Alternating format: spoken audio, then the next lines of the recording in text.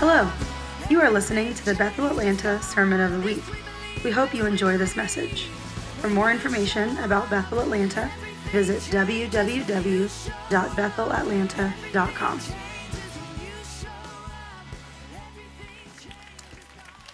Well, hello. Good morning, everybody. It's good to be together out here in the wild. Here we are with the creatures, the trees, the sunshine. Absolutely, please move at any point in this message if you need to, because I sunburn in the car on the way to work. So if that is the kind of skin you have, please move if you're suddenly covered in sunshine, okay? Okay, well, let's open our Bibles to Romans chapter 12. I've been in this chapter for a couple weeks because Mary Lopez sent me a text that she had a dream about me, and I was meditating on Romans 12, and she went into this whole thing, and I was like, oh, oops, I guess I'm supposed to be meditating on Romans 12. And she was a few steps ahead of me. So I've just been looking at it, which that's basically what meditation on the word looks like for me. I just look at it. Does anybody else just look at it? And I just keep looking until I see something he wants me to see. So we're just going to look at it together today and see what we see, okay? So verse 1, beloved friends, what should be, that's nice. Let's just stop there and look at that for a second. This is the Apostle Paul. He's pretty famous. He is pretty influential in the words we're reading right now. And he's calling us beloved friends. Let's just internalize that for a second. He was thinking of us generations later, or maybe he wasn't, but the Holy Spirit was. That everyone in the kingdom would be considered a friend. That everyone in the family of God, if Jesus calls you a friend, of course you're going to be Paul's friend. That there's no one in the kingdom that's better than you. There's no one in the kingdom that's less than you. Isn't that good news? There's people that are more gifted than you in certain areas. There's people that are more anointed than me in certain areas. There's people that have strengths where I have weaknesses. But when it comes to significance in this family, we all have been given equal access to the Father. I like that. Beloved friends, what should be our proper response to God's marvelous mercies? I encourage you to surrender yourselves to God, to be his sacred living sacrifices. This is what Zaina's new song was singing this morning. No nation, no idol, no nothing. That's my favorite line. No nothing. I surrender to Jesus and live in holiness, experiencing all that delights his heart. For this becomes your genuine expression of worship. Live in holiness, experiencing all that delights his heart. You know, holiness is a delight. Holiness is where the delight of God is. And, you know, let's keep going. Stop imitating the ideals and opinions of the culture around you, but be inwardly transformed by the Holy Spirit through a total reformation of how you think.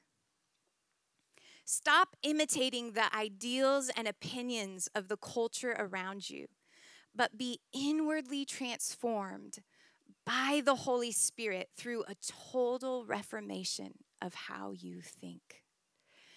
And, you know, this phrase, be transformed inwardly by the Holy Spirit, is what separates our transformation process apart from every other self-help industry in the world. Is that we are being transformed by the presence of God. That it isn't first, we can't like skip this part and just work on thinking better thoughts. That the better thoughts actually come through the empowering presence of the Holy Spirit in our lives. That for the believer, the source of transformation is not first really helpful keys or tools or tips. Those play a part in our lives, but the source is the Holy Spirit. Our dependency is on the Holy Spirit. And, you know, when we're coming even to the Bible, our need for the Holy Spirit is extraordinary. Because we're all reading the same Bible and somehow we come out in totally different spots. Has anybody ever recognized that? Like, hi, I did not get that when you read that. That's not where I went. And that's where you went. Okay, we are different. Because we're all reading through different lenses, through different stories, and we're all interpreting what this word is saying through ourselves. And so it is absolutely crucial that we understand even applying the Bible to our lives takes dependency on the Holy Spirit. Because it's not just what God is saying, it's how he is saying it. And people have been memorizing this book for generations with no transformation. Because the transforming power, you can memorize this book and not even know God and not even believe in God. The power is in the presence of the Holy Spirit breathing on the words.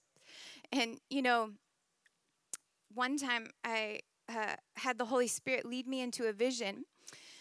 And we went under this bridge, and there was a homeless man curled up in a ball, and he was shivering because it was cold. And I could tell that he had been strung out on drugs. He was out of his mind. He was skinny and starving. And I watched as a religious spirit walked by and kicked him and said, "Be holy," and spit on him and walked by. And then I watched as the person of Jesus walked by, and he took a robe of righteousness off his back, and he bent down as low as this broken man and whispered in his ear, "Be holy as I am holy." And he took the robe off his back and covered this shivering man. And a religious spirit gets the words right, but the tone and the heart is void of presence. And presence is where the warmth is. Presence is where the transformation is. And, you know, we've all experienced people don't remember what you say, they remember how you made them feel. And when we are possessed by the presence of God, people remember what he feels like. And, you know, this is why in a prophetic culture, the most important person you will ever hear God for is yourself. Because your tone will match the tone you hear. So if you hear words from the Lord in a sharp, condemning voice, that will come out in the way that you represent him on the earth. But if we become intimate and familiar with the kindness in his tone, with the gentleness in his tone, people might not remember what the word is, but they will remember they tasted something that touched their heart. And this is what Jesus left people on the earth with. an experience. And this is where our culture has trumpeted. We owe the world an encounter with God. Because an encounter with God changes us inwardly by the presence. And, what does it look like for the Holy Spirit to be on the inside of you, transforming you? And if we flip over just a couple chapters, in chapter 8, we find out that this is what the Holy Spirit is doing in you. He's growing up a maturity in you to be led by him. It says, the mature children of God are those who are moved by the impulses of the Holy Spirit. And you did not receive the spirit of religious duty, leading you back into the fear of never being good enough. But you have received the spirit of full acceptance, enfolding you into the family of God. And you will never feel orphaned. For as he rises up within us, our spirits join him in saying the words of tender affection, beloved Father. For the Holy Spirit makes God's fatherhood real to us as he whispers into our innermost being, you are God's beloved child. So the Holy Spirit is on the inside of you. Paul's calling him the spirit of acceptance. And he is on the inside of you, whispering, you are God's beloved child. You are the one that God wants. And he is the one who is transforming the sound of our voice to be able to say, Abba, Father, just like Jesus. Because this transformation in the kingdom is not for you to grow up into a better version of yourself. It's not to work through your character deficits and, all that is important, but we can do all of that by reading a self-help book. And it is helpful. And some of us need all the help we can get, including me. But what the Holy Spirit is doing is making you like Jesus. And this is the standard of success in the kingdom, is how much of the nature of Jesus have I become? And the Holy Spirit is on the inside of you, transforming you into the likeness of Jesus by reminding you, you're the beloved of the Father. You have access to say, Abba, Daddy, Father. And, Paul is encouraging us, stop imitating the world around you. Stop mimicking the culture around you. Because listen, we are wired to imitate. Because at the very beginning of creation, we were made in the image of a God who wanted us to imitate him. And he actually put his image on the inside of humanity. He fashioned us after his likeness. And we would grow up to be just like him by mimicking him, by imitating him. And in our purest, most innocent state, we learned all the basic things we know by imitating. Because nobody pulls out a clipboard and teaches a baby, like, this is how you hold a spoon. And if you just grip your fingers around it, hold it tight, and then slowly bring it to your face. Nope, start over, try again. That wasn't right. No, they instinctively learn by imitating. Before their mind has cognitive reasoning, they are doing things that we do because it's in our DNA. It's the way that we're wired. We grow by imitating. We learn by imitating. And Paul is urging us, protect that. be aware. And, the entire basis of our entrance into the kingdom is to become like a little child again. Restore your innocence in imitating. Restore your innocence in mimicking. And, to mimic is to follow. To be a follower. When you look at Ephesians 5, verse 1 and 2, it says, be imitators of God. Follow God. When Jesus was saying, come and follow me, he was saying, imitate me. Come and be just like me. Do the things I do. Say the things I say. And, when we become imitators of Jesus, the world sees the Father. Because this was the number one mandate of Jesus, was I have so become one in imitating the Father. I have become one. There's no separation from where I end and he begins. When you see me, you see him. I only do what I see my Father doing. I only mimic what I hear him saying. I represent him.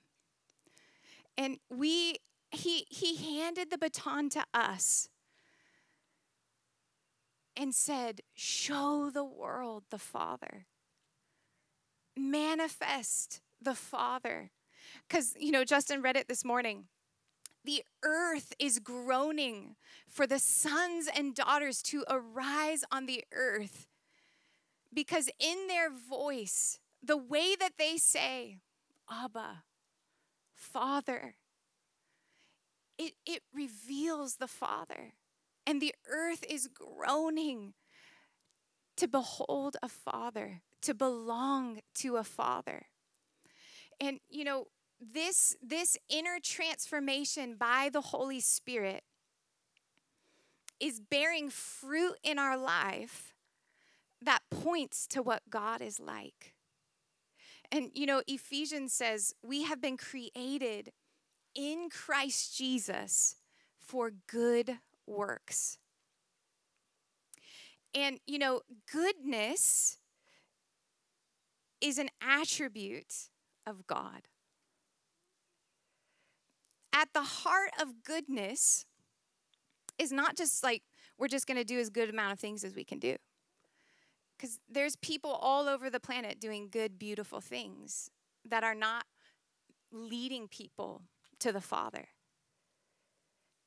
Goodness is what God responded to Moses when Moses said, show me your glory.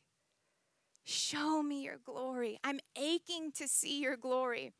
And God responded and said, I'm going to let my goodness pass before you. My goodness is my glory. And so when we are on the earth with a mandate that his goodness, his glory would cover the earth as the waters cover the sea, we are on a mission to release the goodness of God on the earth. That our works would cause the world to see this is a good God. And it's fruit that is out of season. It's fruit that cannot be mimicked in the culture we're currently in. Holiness cannot grow in the external culture. All the fruit of the Holy Spirit, love cannot grow in the culture around you. Not the God love. Joy, peace, patience, kindness, goodness, self-control. It's all fruit that is growing supernaturally outside of what the world can grow. You cannot get this fruit by mimicking the culture around you. We have to live inside another culture. We have to be mimicking another reality to grow the Holy Spirit kind of fruit.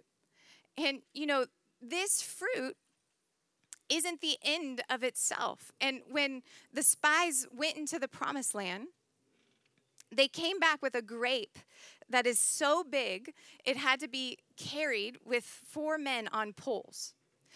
And the goal of the fruit was not to dehydrate the grape and hang it on the wall and use it as a testimony of that one time we stepped into the promised land and look how big the fruit was. The fruit was meant to entice them, to prophesy, this belongs to you. This is where you're supposed to live and breathe and have your being, and the promise is true. And the Holy Spirit is the promised land in the new covenant. It's the presence of God, the indwelling of the Holy Spirit. And our lives, the good works of our lives, are intended to be the massive grapes of his nature, the fruit of the Holy Spirit. Where did you get kindness like that? I've never seen a love like that before. Where did you get that? That has to be carried like on 4 poles. And that doesn't look anything like the world swirling around us right now. Where did that come from? And it is intended not that we would just give people a grape from our life and make them dependent on us, but that the fruit would lead them to the person who they belong to. That it would be the sound on the earth. Hey, this is what a daughter sounds like. You want to sound like her too? You belong to him. This is why our greatest ministry on the earth is the ministry of reconciliation. That this is not about drawing people to our own talents, to our own gifts, to our own skills. This is about every good work I do on the earth carries the fragrance of a father that wants all of his children to come home. And when we start to live inside of our dependence on the Holy Spirit to become the promised land, to become that when you look at our lives, it becomes an invitation into the more of him. And, this includes all of our weaknesses and deficits. Because if you have to look like me to be invited into this fullness, we're all in trouble. And, I'll never forget the day the Holy Spirit whispered to me, why are you being more generous with your strengths than you are with your weaknesses? And to be living as generous as he is means I'm just as generous with my weaknesses and my deficits because they point to my Creator and my need to him, just like my strengths do. I don't have to diminish one to hold on to the other. Our humanity covered in glory is what manifests the Father. And, this, until we return to this place of our source for transformation is the Holy Spirit, we will constantly be living our life to prove our worth. To prove I'm worth the presence of God. I'm worth belonging in the family of God.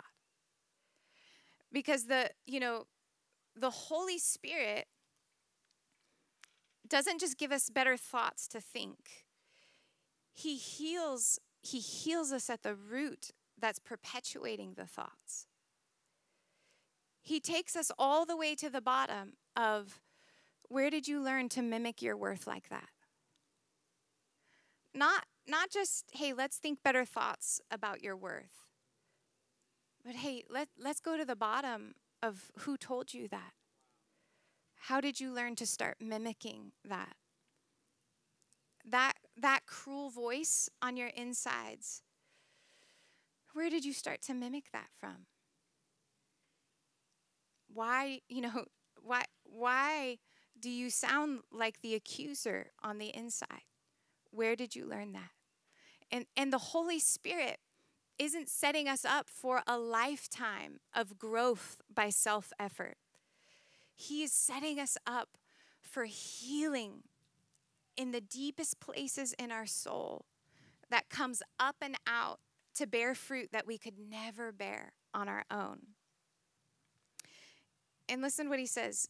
This will empower you to discern God's will as you live a beautiful life, satisfying and perfect in his eyes. And then in verse 3, he says, God has given me grace to speak a warning about pride. I would ask each of you to be emptied of self-promotion and not create a false image of your importance. Instead, honestly assess your worth by using your God-given faith as the standard of measurement. And then you will see your true value with an appropriate self-esteem.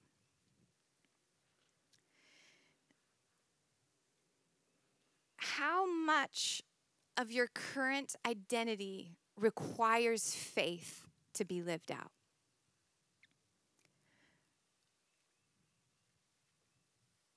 Because he's saying anything in your identity that does not require faith will end in arrogance and self-promotion. And we will begin to build a life where we put up an image so we can take a breath and feel like I'm worth being in the room. And Paul is urging us, empty yourself of all of that and mimic God. Get your worth from activating your faith. And everything about your identity in the kingdom requires extraordinary faith. That you are loved in the same measure that Jesus is loved. That requires extraordinary faith. We got to just spend some time. Are my cells in my body informed that I am loved at the same depth, in the same fullness that Jesus is loved?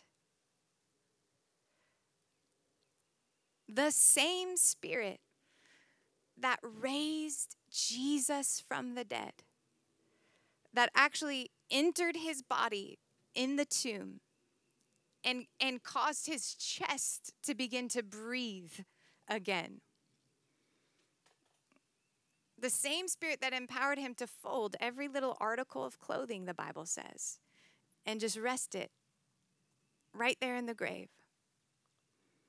Complete impossibility. The same Spirit that raised Jesus from the dead is living and breathing on your insides right now.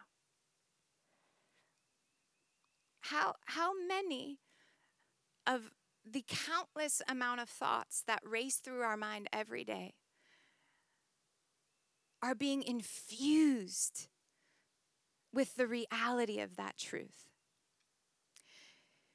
I was reading this week, you are not your thoughts, you are the thinker of your thoughts. And as humans, we have the unique capacity to step outside of ourselves and observe our thinking.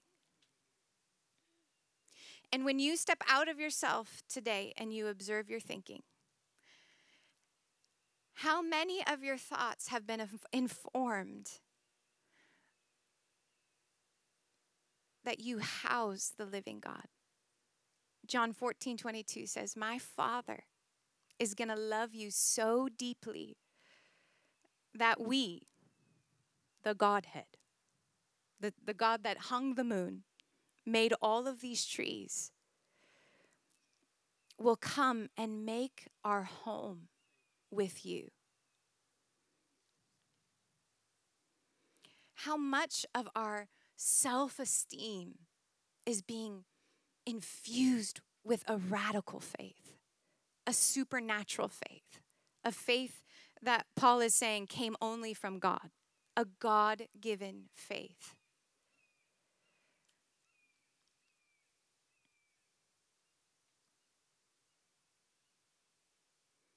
Because this is what the earth is groaning for right now, is people who are living possessed with an identity that's coming from another world, from another realm. That we are to live on the earth, but not mimic the earth. That we are to live on the earth, but have none of our identity being shaped and defined by the earth. That all of our identity, everything that we are becoming because we're mimicking, we're following a perfect Father. A perfect Father.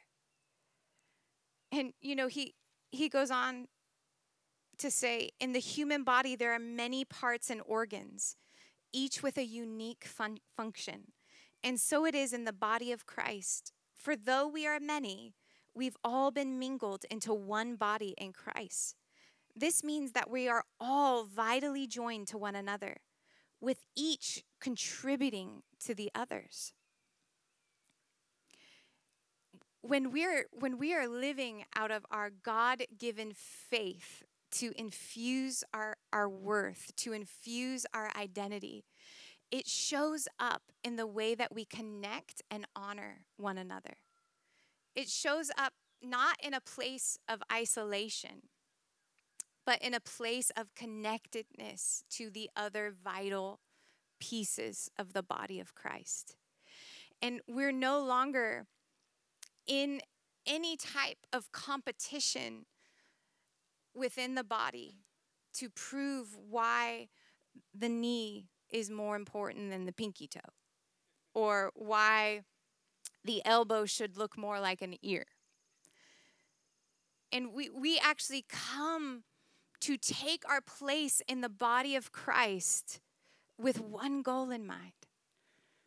I'm going to be who he's called me to be and manifest the nature of the Father in the way all of my faith is going to be used up to do the role I've been called to do on the earth. And when we start to function in confidence in who I've been called to be on the earth and not needing to get my value from comparing how I look to others, everyone in the body gets an upgrade when you take your place in the body. Because everyone is carrying a vital role. I cannot exist in the fullness of my identity without you. It's what it means to be the body of Christ. And that's why it becomes crucial. It becomes crucial that we're using our God-given faith to fill in the blanks in our own story, in our own life. So why don't we just all go ahead and stand up? And I just want to pray over us. If you just want to put your hand on your heart. And we just draw our awareness this morning, Holy Spirit, to your presence that's inwardly transforming us down in the deep of who we are. And we celebrate this morning the work that you're doing that we're aware of and that we're not aware of. And I just thank you for even any area where we are unconsciously mimicking the culture around us, where we are unconsciously mimicking the tone of voice in the culture around us. We open up our heart and we say, just like David, search us, God. See us, God. We want to live inside of the nature of God that releases fruit on the earth that only comes from your presence. And so we just open up wide the place where the kingdom dwells within us. And we just say, Jesus, we want to be walking promised lands. We want to be invitations to dwell with God, to hear the voice of the Father and know that's where I belong. That for a groaning earth, we want to be the people that walk in the room and a stillness comes, a peace comes, a healing balm comes. Because God walked in the room in this temple. And so we just give you permission, Jesus, to start here. Start with us. Anything that doesn't sound like you, look like you, smell like you, taste like you, let us see the real you. Let us be transformed by your presence. Make us into people that unveil the goodness of God. In Jesus' name, amen. Amen. Bless you guys. Thank you for listening to the Sermon of the Week. To stay connected with Bethel Atlanta, visit www.bethelatlanta.com.